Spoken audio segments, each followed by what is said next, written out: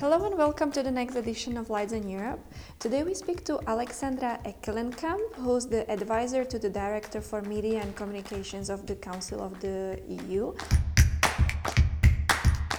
Learn how she manages to stay on top of her game in this hyper-dynamic environment, and also how to stay sane when she's expected to work 24/7 sometimes.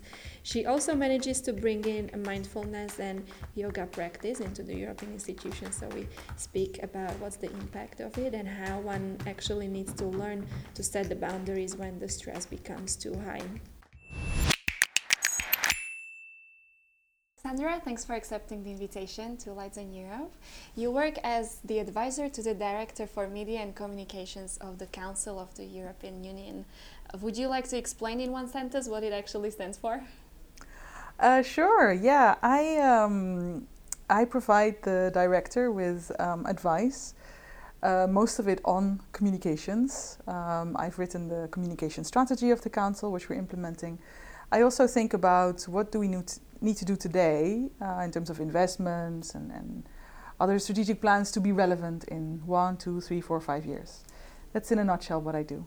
And so what I find cool about your job is that it really is one of the cooler jobs in the European institutions, where people wouldn't typically assume that you can do top-notch communication in a bureaucracy. And so I've heard you say that you think it is possible that the European institutions attract really the top of the class kind of people who are experts in social media and digital communications.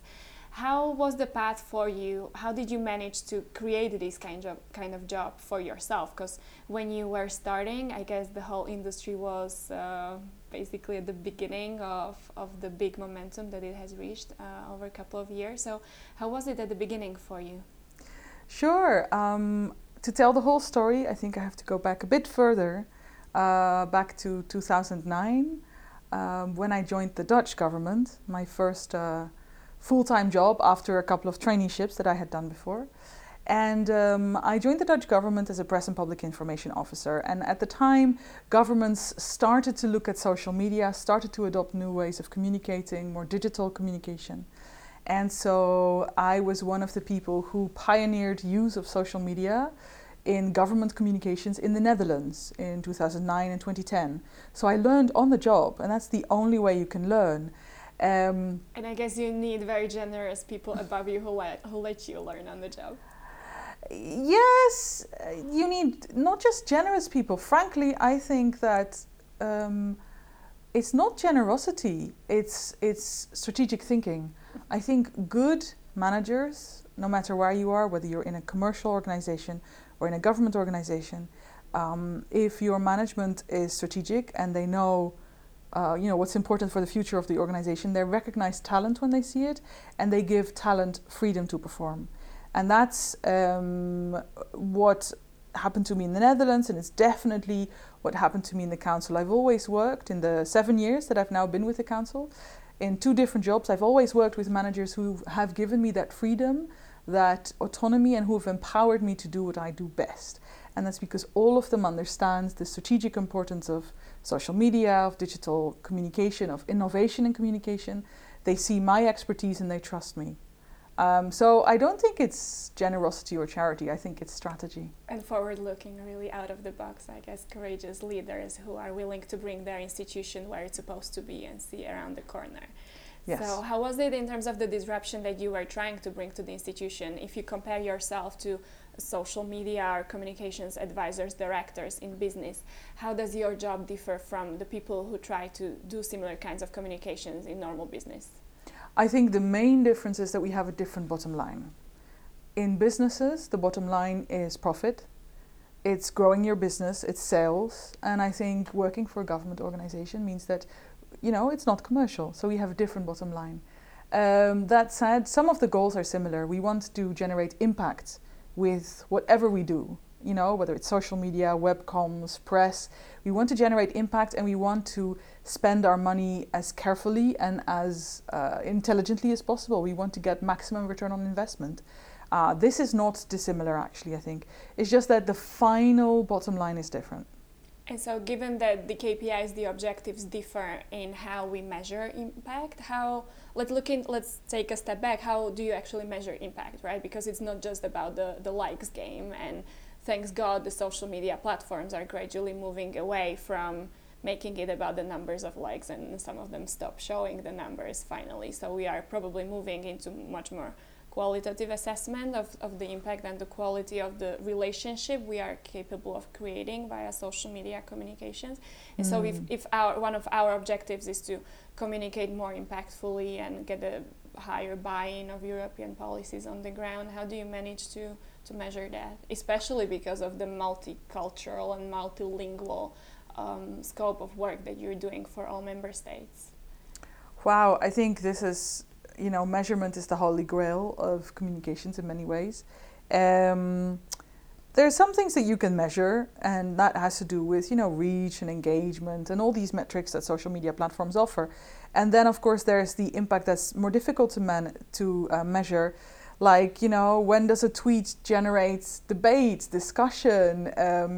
When do you have a mainstream media impact? We had a tweet from President Tusk earlier this year about there being a special place in hell for those who support Brexit without a plan.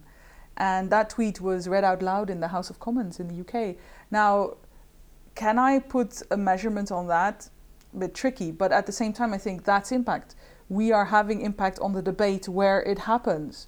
That's where we want to go. I think that was the first time that an EU leader's social media post or statement was read out loud in a House of Commons debate. So I think that's what we need to go for. I think it's very useful to have all these sort of metrics that are digital, like, website traffic and engagement and how long do people watch my videos, etc. And those are important indicators. They are indicative of something, but they're not the ultimate result. Because I think ultimately we should not focus on, I had X number of clicks on my website. Ultimately, we should look at, have we been able to shape the debate, to move the debate in a way. But that's really difficult to measure. A lot of it is anecdotal. It relies on more qualitative analysis that we have to do, looking at media, looking at coverage. This is really where art and science of communication meet, if you will. But what you said about relation building, yeah, I agree. Ultimately, that's what we want. We want EU citizens to feel like they can connect with what we're doing, with what our leaders are doing. So, yeah. And so you've mentioned President Tusk, who was very special and very popular, actually. Many people speak about Tusk miracle on social media. And so this makes me wonder to which degree the success of social media strategists is a success of the individual politician, because they're a good communication material and he's really an excellent communicator.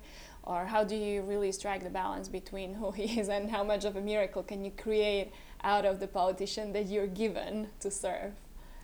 I think that authenticity is crucial for everybody on social media, not just for politicians, for any leader, for any influencer. If you're not authentic, people will know. And so, yeah, we've been lucky that Donald Tusk really understands how communication works. He's become increasingly political, especially in his second mandate, I would say. And that in a way that has made our job easier, because he is not, if you will, difficult to sell. I mean, what we do is we create the support structure that allows him to do his job in the best possible way. So yeah, of course, it depends on a politician's personality, personal preferences, their profile, on a host of different things. But in general, I think a rule of thumb is you can't pretend to be something that you're not. Whoever you are, whether you're an organization or a politician or a leader, authenticity is crucial. So otherwise people can tell. People can always tell. People are not stupid. People can always tell. Yeah. And so now we're at the beginning of the new hierarchies coming in town, of the new commission, the council. Yeah. And so Donald Tusk will be replaced by Charles Michel, who used to be Prime Minister of Belgium. what does it mean in practice for you? How much your everyday life will be turned upside down because the number one person you've been serving is simply somebody else from different cultural and language and political space? That's a good question. I mean, I remember managing the transition from Herman Van Rompuy to Donald Tusk. Herman Van Rompuy being, of course, the first European Council president, so I can speak from experience in this case. Some things stayed the same. I mean, we serve the function. We serve the function of the European Council president, and so, you know, we are responsible for their website, their social media. We do their press support. There's a lot of things that stay the same. But of course, each different person taking up the role has different preferences, different ways of working, different language skills. So right now we're in the stage where we're really finding out what the next president of the European Council, what he wants, and this is really he's not in the post yet. We're working very closely with him and his teams to with his cabinet actually to prepare the transition, to make sure that it runs smoothly, that he has all the support he needs from day one. In fact, we're already doing some communications for him because he's already been giving some speeches and some press statements. So we support that already as he is incoming. And then we'll see. Probably the matrix of the role that you're in is so complicated because you're trying to combine the personal PR reputation of this person you're working for, and then there's the institutional communication, and then we cannot also forget the national communication and the national politics that these people are always linked to. Is it how to which degree does it make your life impossible in on an everyday basis that you have to strike the balance between all these three layers? Yeah, well, I have a couple of things to say about that. I think our strength is that we don't know any difference. I mean, just as a reminder, working in the General Secretariat of the Council means that we support two EU institutions, the European Council and the Council of the EU. But also, let's not forget about the Council of the EU, which is EU ministers, and that is chaired by a different country every 6 months. So actually, we are in the business of managing transitions constantly, because every 6 months, one of our political bosses changes, basically. And of course, we also support the Eurogroup, the Foreign Affairs Council, who have, again, different political stakeholders. So one thing that I think we are quite good at where I work is managing a lot of different political leaders and also dealing with regularly changing political leadership. And so if you look at our strategy as well, we focus mostly on how do we create the conditions for success, right? How do we create the optimal service offer so that whoever comes and whatever their message is, whatever their narrative is, they are supported in the best way possible. So I think if you compare us to other EU institutions or other government agencies, we have less control over what we say in terms of a narrative, but we do focus a lot on how do we make sure that whatever the message is, that it lands properly. So we invest a lot in infrastructure. We think about how do we make the best possible website that's, responsive, works on mobile devices, stuff like that. How do we create social media platforms that are impactful and engaging? How do we create new storytelling formats, different kinds of videos, Instagram stories, on Facebook, all these new different formats that keep emerging. So when we think about strategy and long term, we really think about the how and less about the what, because we know that the one constant for us is change. It's always changing. Yeah. Is part of the how for you also controlling for the truthfulness of what's being said? Because many of us have the impression that there's a massive gap between what's being communicated, especially in the national media and on the social media of the individual politicians, versus what's happening in the boardroom. And obviously we know that the summits are full of very difficult political compromises, and of course not all of it can see the light of the day, and we have to respect that some of the deals have to be happening behind the closed doors. But then there's this fine line between the politicians stepping out of the boardroom and reporting something to the European media, and oftentimes something a little bit tweaked to the national media and on their social media. So is there a role for you in somehow trying to control for the alignment of the messages, or it's simply impossible to do? That's an interesting question. I think the role that we have taken up as the Secretariat of the Council and the European Council is to publish on our website and on our corporate social media a very factual account of what was agreed. Meaning that if European citizens want to know, okay, what is the formal outcome of a council meeting, of a European Council meeting, what's actually been agreed, what is the text of the conclusions, what's actually been decided, they can always find that on our website and on our social media. And that can be interesting for them also to compare to other stories they hear in media. So you're empowering the audience to find the source of the information and then... Yes, we offer a very sort of neutral, fact-based rendition of what happened. And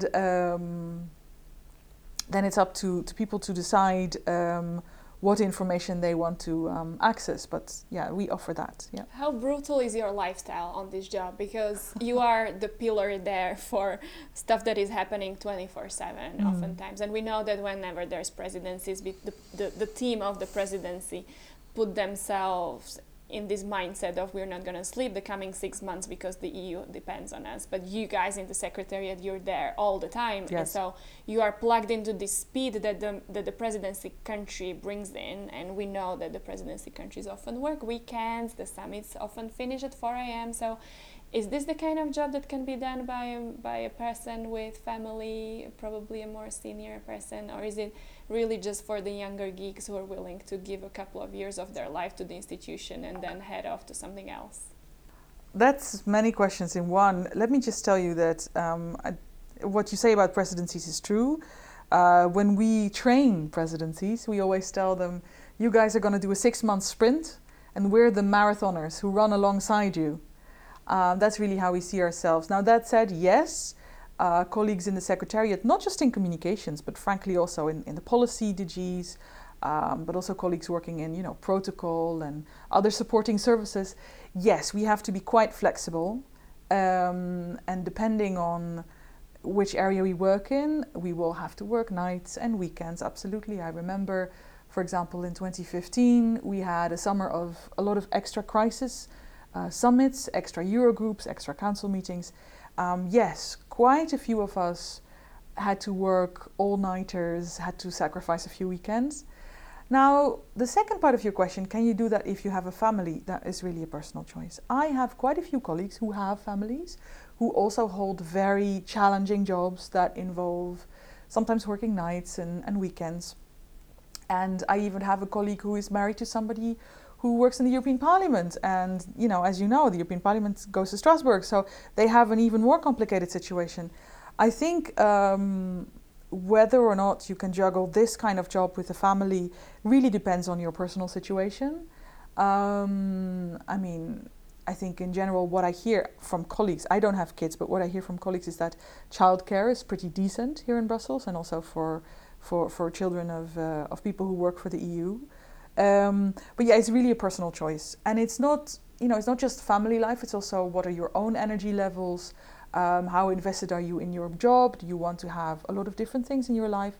That's a personal choice. Looking at my own experience, I was hired to the Council Secretariat in early 2013 as a press officer dealing with crisis communications and social media. I was responsible at the time for all of the social media of the Council and the European Council President, and I did that. Which now, I guess, how many people are doing that? We have a team doing that now, yes. But at the time it was all a bit more modest, but I was doing it all on my own. And for about 3.5 years, I worked crazy hours. I worked 50, 60 hours a week easily. And yes, nights, weekends, absolutely, working remotely. That comes with the territory. And I loved doing that for a few years. And then I thought, okay, now is the time to change.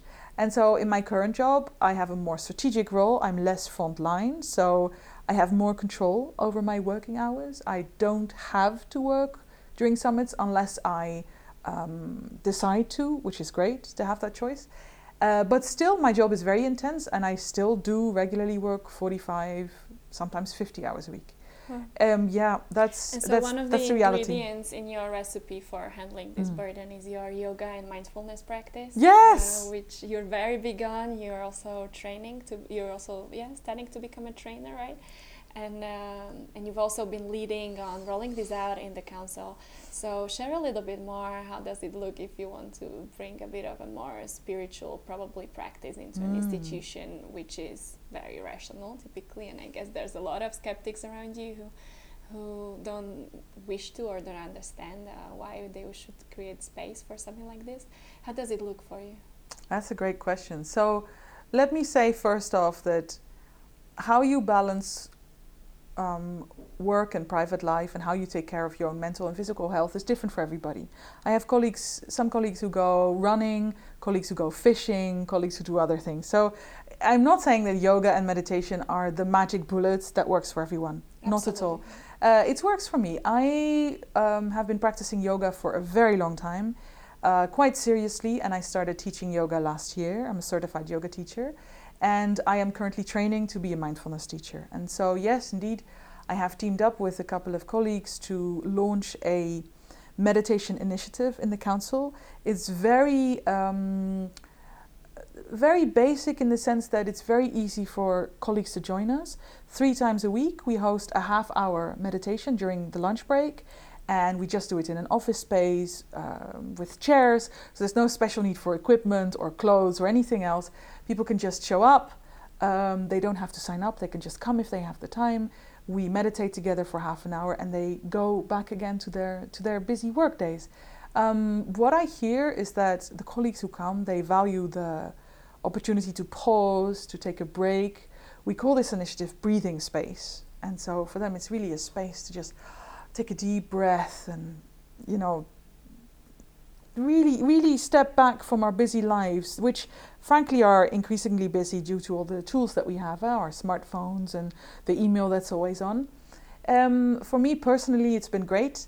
Sure, it adds, yet more to my to-do list and it makes my life quite busy. But on the other hand, the practices in and of themselves are very healing and helpful. And also with yoga, the way I teach yoga poses as well, yoga asana, and so that's a physical practice, and that's also nice to return to your body, because people who work in our sort of organization tend to work with their brains. That's what we're recruited to do, and sometimes we forget that there's a body dangling underneath our brain.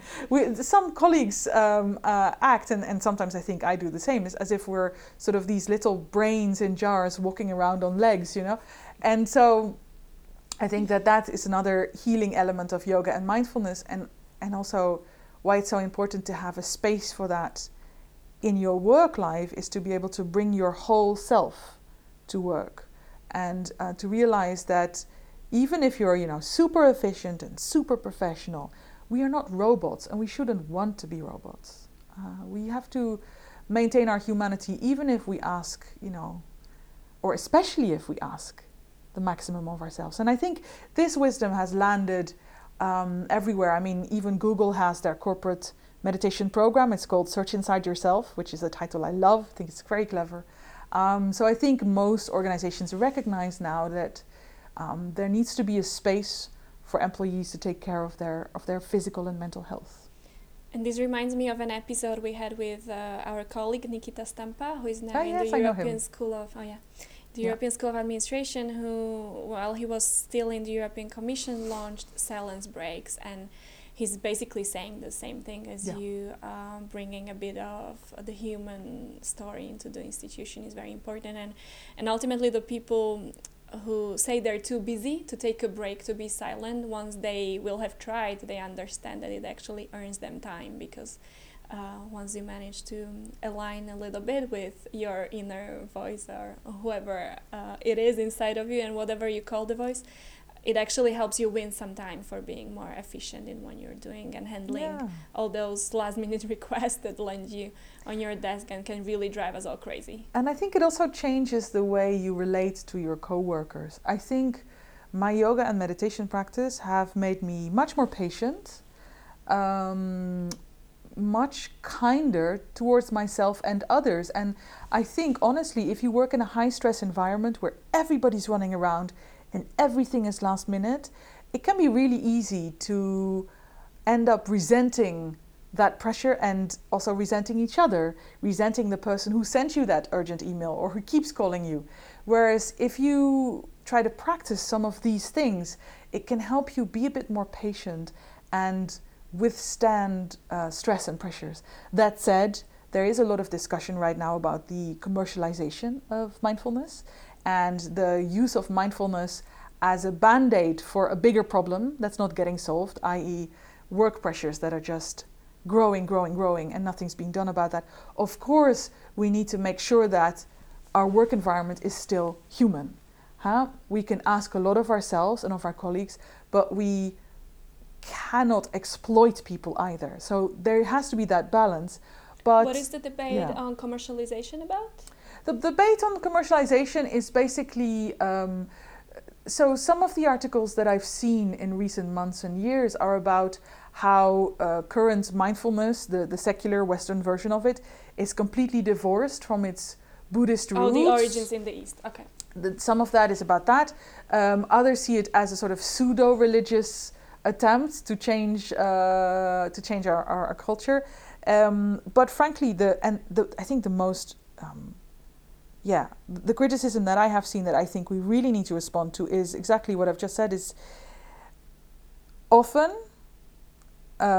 when people are under huge pressure in organizations because there's just not enough staff or not enough money for all the things that need to be done, often a knee-jerk reaction might be, our staff need to learn to handle stress better, so we'll send them on a course. It could be mindfulness, could be stress management, whatever. Whereas the underlying issue is there's just not enough staff or there's too much work. So I think when practiced and taught properly and with integrity, what mindfulness can bring, especially to leadership, is the wisdom to see, actually, hang on, sending my employees to a stress management course is not solving the real problem that I have, which is I don't have enough staff or we're doing too much. Yes.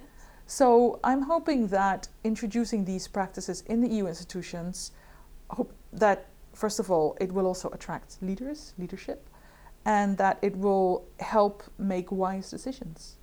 And probably empower staff to be able to set their boundaries. Yes. And know what's the healthy way of dealing with the workload that's coming at us, and then managing it also internally. One of your other practices is also that you're a singer. You seem to be a pro in setting your own boundaries and knowing when to stop your crazy job and do extra things. So what is your efficiency hack? How do you find time to train for a yoga teacher, mindfulness practice, speaking in a car? In a job which requires 24/7 responsiveness? Well, my current job does not require 24/7 responsiveness anymore. Not anymore. So step one was doing the job where I did have to be 24/7, 365 available, doing that for a limited number of years, and then saying, okay, now it's time to transition to a more workable schedule. So the great thing about my current job is that, yes, it is intense, there's a lot of work to do, but I have a lot of personal control over my schedule and freedom. So if I want to take a break, if I want to leave a bit earlier, if I want to take off for a few days to do a yoga teacher training, for example, that's all possible. I get a lot of trust and individual freedom from my manager to do that, which is great. So I as you say, I teach yoga, I train to be a mindfulness teacher, I sing in a choir. What you haven't mentioned is I also run 2 women's networks here in Brussels. Yes. And so there's a lot to juggle there. So I think it's such a cliche. I think I've seen you involved with the Dutch Women Network. Yes, I'm a board member of the Dutch Women's Network here in Brussels. It's quite big. But I've also launched a women's network in the council secretariat. We've been going for about a year now. So for me, the key is, and I know it's a cliche answer, but the key is extremely good planning, in the sense that I've become quite good at being realistic about how much time certain things will take me. I try to do things as early in advance as possible. I try to be very vigilant about my calendar, about saying yes to, obligations, meetings, etc. Because I hate cancelling on people. So I will say yes when I can reasonably make it, and I will say no a lot.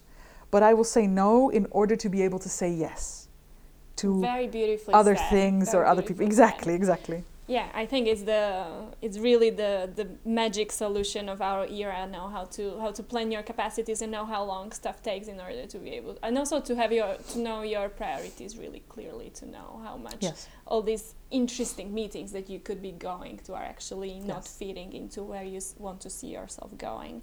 And so I'd like to ask you for an advice for people who are probably listening, who like social media, who are probably maybe millennials hooked on digital communications. If they would like to create this kind of perfect job for themselves like the one that you have, what's your advice? Oh wow, that's such a good question. Is it necessary to go through multiple layers of social media, let's say jobs from smaller organizations upwards, so that one arrives to a very impactful place like the one that you're at? So your question is specifically for people who want to do social media, or? Yes. Because I think in social media, but in the communications world in general, the one constant is change. The field is rapidly developing all the time. What was a key trend 3 months ago is not relevant today. And so you have to get excited by that and be willing to constantly learn and develop. Another thing that was a really helpful realization to me as I started my career was that the perfect job doesn't exist.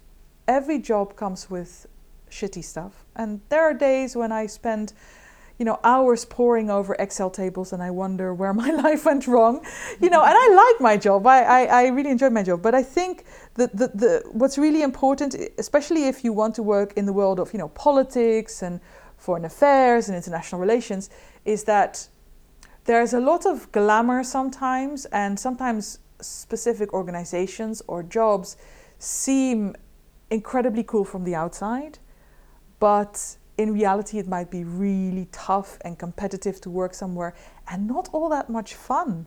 So I think if you want to build a career, I think something you said earlier really resonates with me is you need to be very clear on your values. Like, what makes you get up in the morning? What do you enjoy? So focus less on a specific job vacancy or a specific organization and more on what's the kind of work I want to be doing? What are the kind of people I like working with? What's the kind of management style that appeals to me? I know, for example, for me that, being empowered by my managers, being trusted, having individual freedom, being able to be creative, those are important things to me. That's really what drives me when I make choices for, where I apply next for a new job. If you can find a place where they will allow you to do some job crafting, that's great. So really shaping the job yourself, bringing your own personality to it, your own values, your own ideas.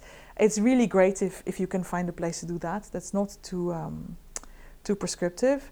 But all of that said, I realized that, of course, I'm talking as somebody who, in a way, it's easy for me to say because, now I'm quite established in my career and I have a permanent contract, which is frankly incredibly rare these days. And so I realized that sometimes it's tough because you have to hustle as well, especially if you don't have a fixed contract. So if you can, I'd say never stop learning. Try to do something that you're enthusiastic about. And honestly, if you have to do something that pays the bills that you don't like, that's also a possibility, but then maybe try to limit the amount of hours you have to do that and try to develop a side hustle that really, gets you going, makes you enthusiastic, and who knows, maybe that side hustle, whether it's, podcasting or yoga teaching or doing something else, maybe that can grow into a career as well. It doesn't have to. This is a perfect bridge to the last question that I was actually wanting to ask you.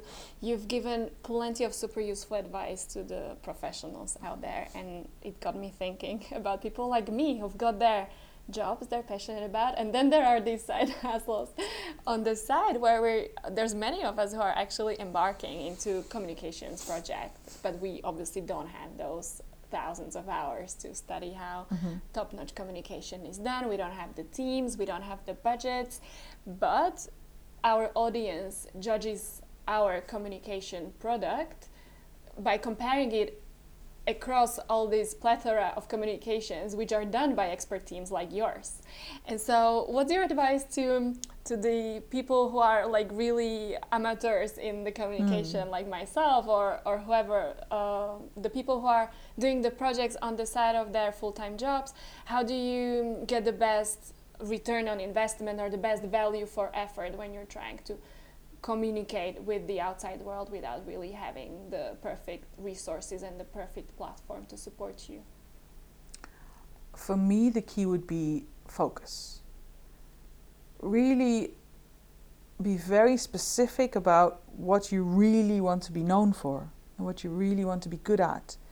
I mean, in my yoga and meditation teaching, I have a very clear idea of first of all, the kind of teachers that I want to study with, the kind of teacher I want to be. I don't teach in yoga studios right now. It would be just too much. So I do much more sort of corporate yoga teaching that links in a way with what I'm doing in my job in terms of, change management and creation of networks and that sort of thing. So if, let's say that you next to your job, you do a podcast and you do some communications, you don't have to be fantastic at everything. And you can ask yourself, do I have to have, a website and an Instagram page and a Facebook page and a Pinterest and this and that? No, be very focused in what you want. Good communication, frankly, is audience driven. So know your audience, know who you're doing this for, know what they appreciate, where they are, the platforms they use, the kind of communication they like. And also be willing, frankly, to be a bit geeky about it. I mean, I have spent so much time studying yoga before I started teaching. And with all of the side hustles I pick up, I try to give it my all. I'm quite patient because I know, this not being my full-time job, it means it will take more time for me to be proficient. But I am committed, invested, and I am willing to frankly be really geeky and read a ton about it, and the time that people would otherwise spend watching television or endlessly hanging out in bars, a lot of that time for me goes into studying yoga, for example. Beautifully said. Thank you very much for all your wisdom. You're welcome. Thank you. Good luck with all your projects.